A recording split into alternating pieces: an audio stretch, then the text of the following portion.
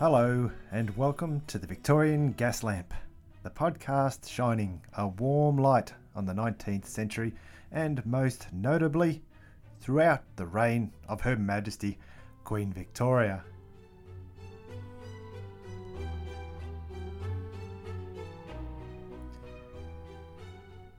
Episode 26, Mind Your Manners. If you're listening to this podcast, you no doubt have at least a passing interest in the Victorian era. At least I hope you do, otherwise I might not have the podcast for you. It could go either way.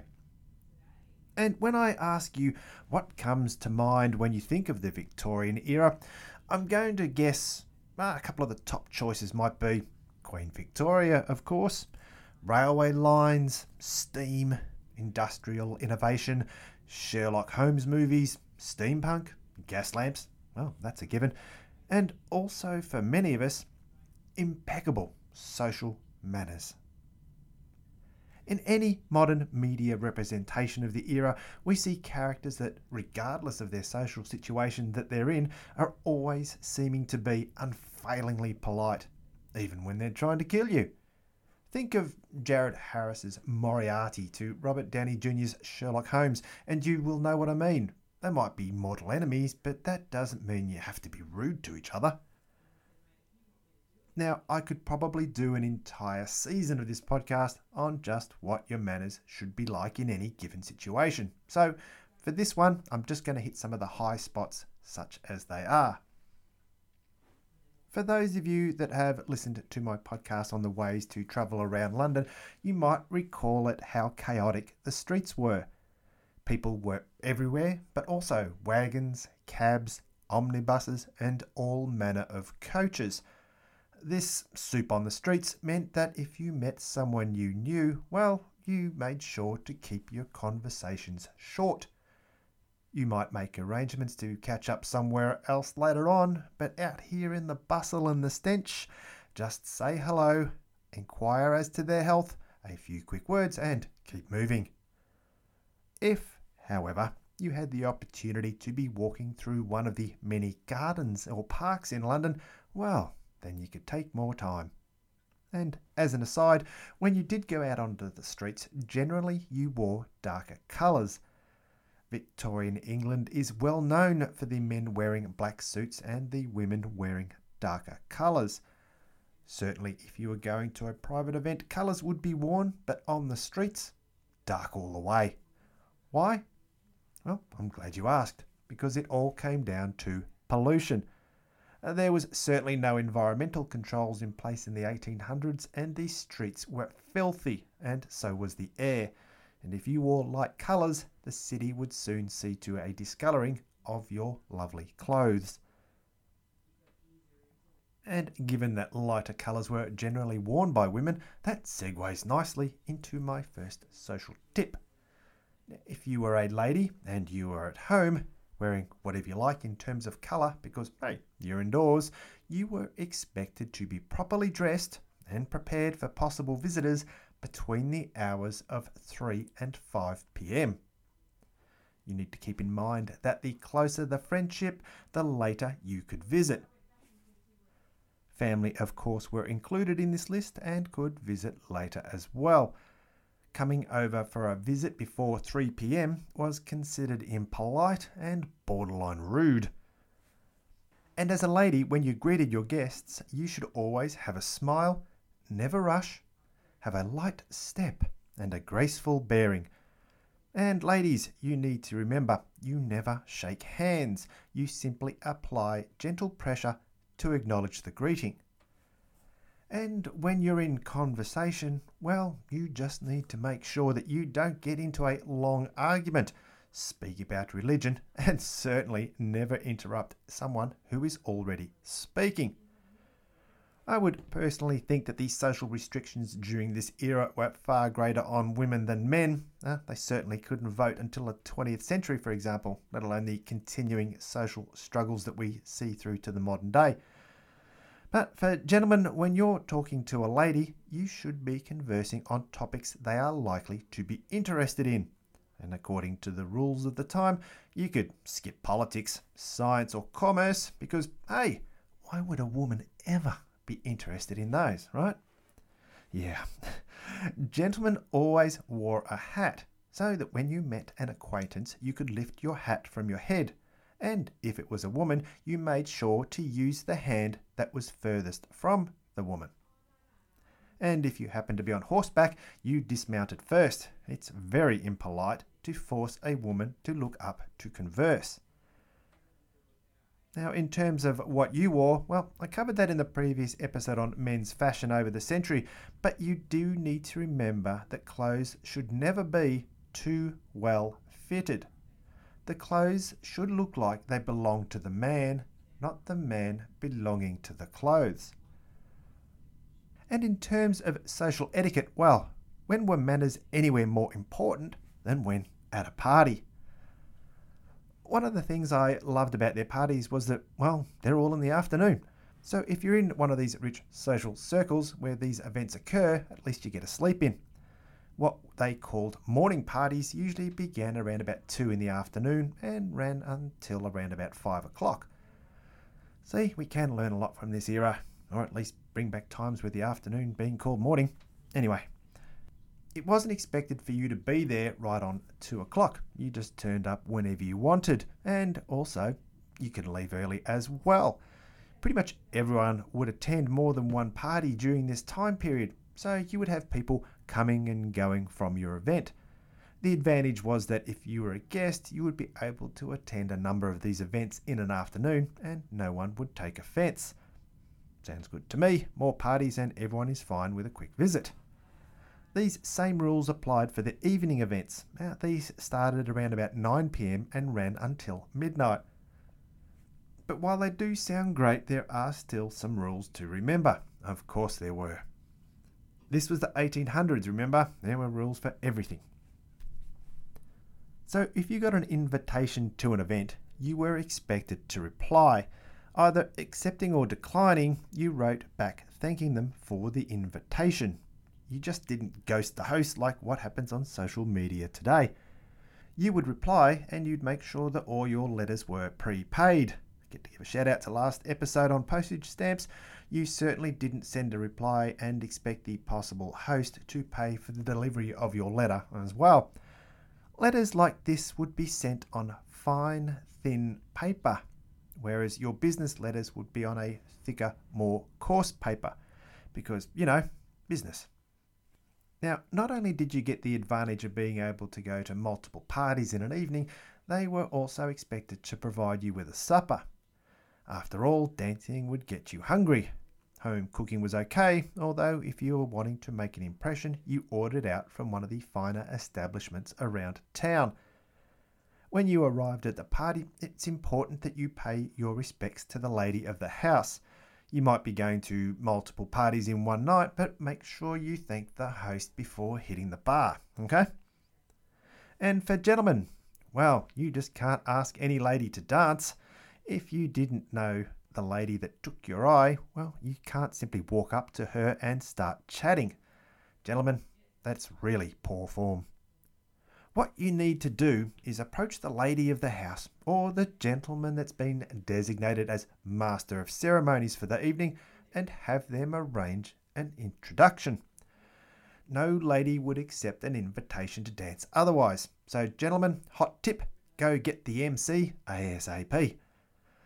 Rules concerning meetings between men and women figured prominently in the upper classes. Women certainly couldn't visit a single man at his home, nor could she receive guests at home without someone else from the family being present. If she was being courted, though, and things had progressed to the point where they could walk out together, then someone would walk with them staying nearby. The couple were not allowed to touch while walking, so none of that hands-holding stuff, thank you very much. And if there was a place where the woman needed assistance with stepping over something, well, that was okay. If a lady was stepping across a street, though, and she needed to raise her skirts, she could only use her right hand, drawing her skirts to the right. You could only use the one hand because if you did go and use both hands, you risked exposing too much ankle to those around you, and that was considered extremely inappropriate for a lady. It was an era that was incredibly restrictive for women in many ways, but the men had many rules to follow as well. They were expected to be ever attentive to ladies and their needs, putting aside their own if required. Men should always show respect to their elders and tip their hat to greet a lady. Also, if you were walking side by side, the gentleman always walked on the outside, and he also always holds open the door. But getting back to the party. After dancing and you're wanting to leave, another great thing about this era, you didn't have to find the lady of the house to say goodbye. You'd just leave discreetly. Like I said, I think the Victorians had this party thing totally nailed.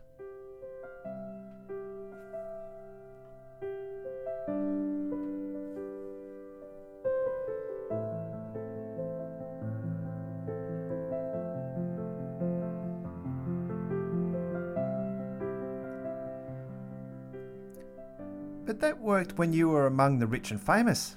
What etiquette was there needed when you weren't among the idle rich? Well, if you had a profession, say a doctor, a schoolmaster, priest or nurse, you were almost upper class but not quite. After all, you have to work. Having the title might mean something, and if you also knew the right people, you might spend some time amongst the rich. This was especially true if you flaunted what wealth you had. A fine home, especially having multiple servants, well, that just spoke of you being better than others. So you had more of a chance to meet those that some would say were your betters. Just remember that in day-to-day affairs, using the terms ma'am or sir were of critical importance. Unless you were part of the upper levels of society, you needed to know your place. For the lower classes, well, the upper classes might have known you existed, but that was about it. They were invisible, beneath the attention of the upper class. Certainly their skills and work were needed, and someone needed to clean out the chimneys or catch the rats, but they were employed by the house staff, certainly not face to face. Etiquette really wasn't a thing for them. They were barely surviving with the meagre food that they could scrape together. But there were a few rules that we could all follow back then, well, at least to the best of our abilities and economic status at the time. If you wished to be respected within society, keep clean. Most importantly is your hygiene, so you made sure to bath as often as you could, and keeping your clothing clean too. Pay particular attention to your nails and teeth. They're readily visible to anyone and are a quick indicator as to your hygiene. It was considered proper social behaviour to be gentle and patient at all times. Being angry or acting in anger was considered rude and socially unacceptable. Be pleasant in your conversation and always remember to say kind things. And importantly, be aware of meddlers and talebearers. Well, now we're in the 21st century and a number of generations from this time period, but I'm sure that you can agree with me that in our world of trolling and persecutorial social media, I think there's something in there for all of us every day. So if you're listening to this and we're this many episodes in, you know I kind of like my trivia and odd little facts about living in this century. And in looking at etiquette, well, it only takes about 5 minutes of searching to find out all sorts of fun little oddities. One of my favourites was known as the calling card. These days we just update our status on social media. I'm sure most of us have seen posts from people declaring where they are or where they're travelling to, but back in the day, if you had arrived in town and knew people there, what you would do is travel around in your carriage and have a servant drop off your calling card at a friend's house, letting them know that you are back in town and available for social meetings. Why the servant? Well, mainly because for the women, their dresses were so big with the skirts that getting in and out of a carriage was a terrible inconvenience they didn't really need to experience. This tradition started in France and was a trend that went viral amongst Victorian England society. And like all things social in the upper classes, you guessed it, the rules were very well defined. The lady of the house would do the rounds, dropping off a card for their husband to be given to the master of the house, and two of her own, one for the master and one for the lady of the house. A lady might even bring a card for each of their unmarried daughters, letting potential suitors know of the young ladies available for social events. I do find that one particularly amusing. I have two daughters, and I really can't see myself leaving cards at friends' houses, letting them know that my girls are up for a party. Now, these cards would obviously have your name on them, and on the back you might write details as to when you're available for visitors. The calligraphy would be ornate and stylish, naturally, and in some houses, calling cards from prominent or famous people might be displayed as a way to impress others as to the people you know. These cards could be basic styling with just nice writing, but many people made incredibly ornate designs, embossing and artwork included. I'll be posting a few of these up on Instagram over the next couple of weeks, and they can be really amazing. It's quite impressive. Naturally, there were some people that took it to the next level, as there always are. Cards were embossed, coloured and shaped in a variety of ways. And while calling cards between men remained small and neat to fit into a breast pocket, ladies' cards were often larger and even had a special case to be carried in. And another fact of upper society was that men generally married women a great deal younger than them. It wasn't just something that we see in the movies today. As a guide, half the man's age, plus 7 years, was roughly the, apparently, ideal. So a 30-year-old man would ideally find someone around 22. A 40-year-old man would be looking for a woman of around 27. Okay.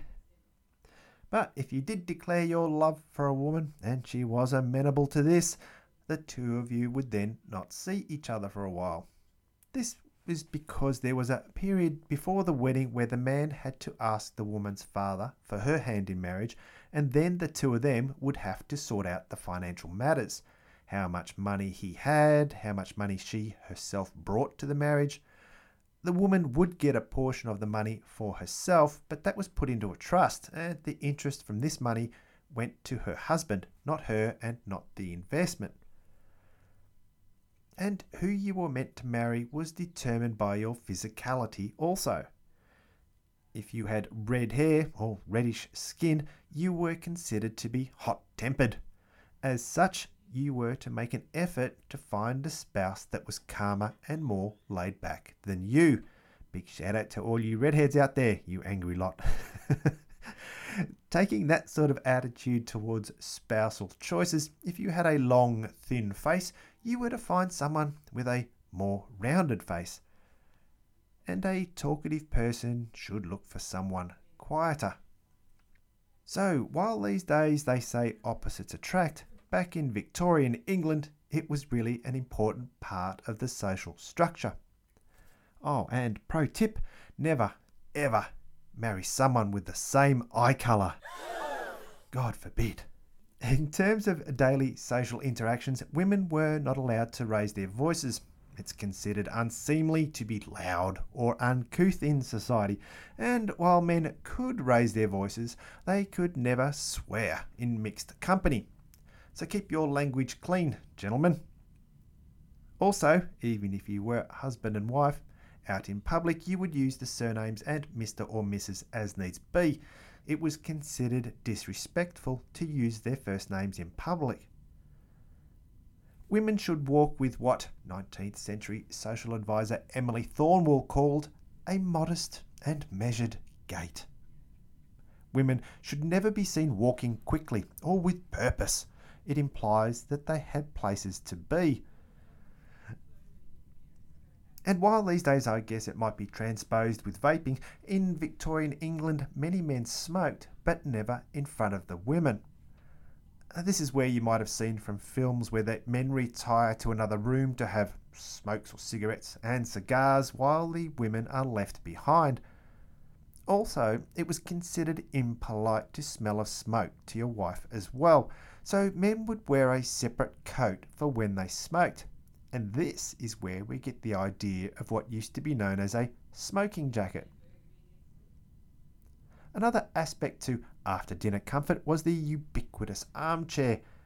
I'm sure that we're all familiar with the Victorian era image of a gentleman enjoying his brandy and a cigar in a rich, luxurious, high-backed armchair that exudes class, privilege and wealth. And these were the style of chairs that a Victorian gentleman enjoyed during the evenings after a social gathering. But what of the ladies at the very same party? Well, for those ladies listening, sorry, but your chair would not have had arms at all, and they were all straight back. Your chairs were not built for comfort, but made to simply give a lady somewhere to sit down. This certainly seems very biased in all sorts of ways, but then again, we do need to consider the fact that a Victorian lady wore a very tightly laced corset, and trying to sit back and relax was really never going to be an option to begin with. So on the note of gender-based seating, I'm going to leave it there for this episode. Like so much of this era, I'm sure that I'll be revisiting social etiquette at later points, but what I wanted to do was give you some idea of the many restrictions that permeated Victorian era society, as well as the very strict gender roles that might seem a little odd these days. Anyway, here endeth the episode. You can find me at victoriangaslamp.com. My contact details are on there as well. If you could follow me on Twitter, that'd be great, at VicGaslamp, and more importantly on Instagram, where I post history facts and trivia as well as photos related to the episodes, and I'm Victorian Gaslamp there as well. The next episode will be out in 2 weeks, so keep a lookout for that, and I'll see you next time under the gas lamp.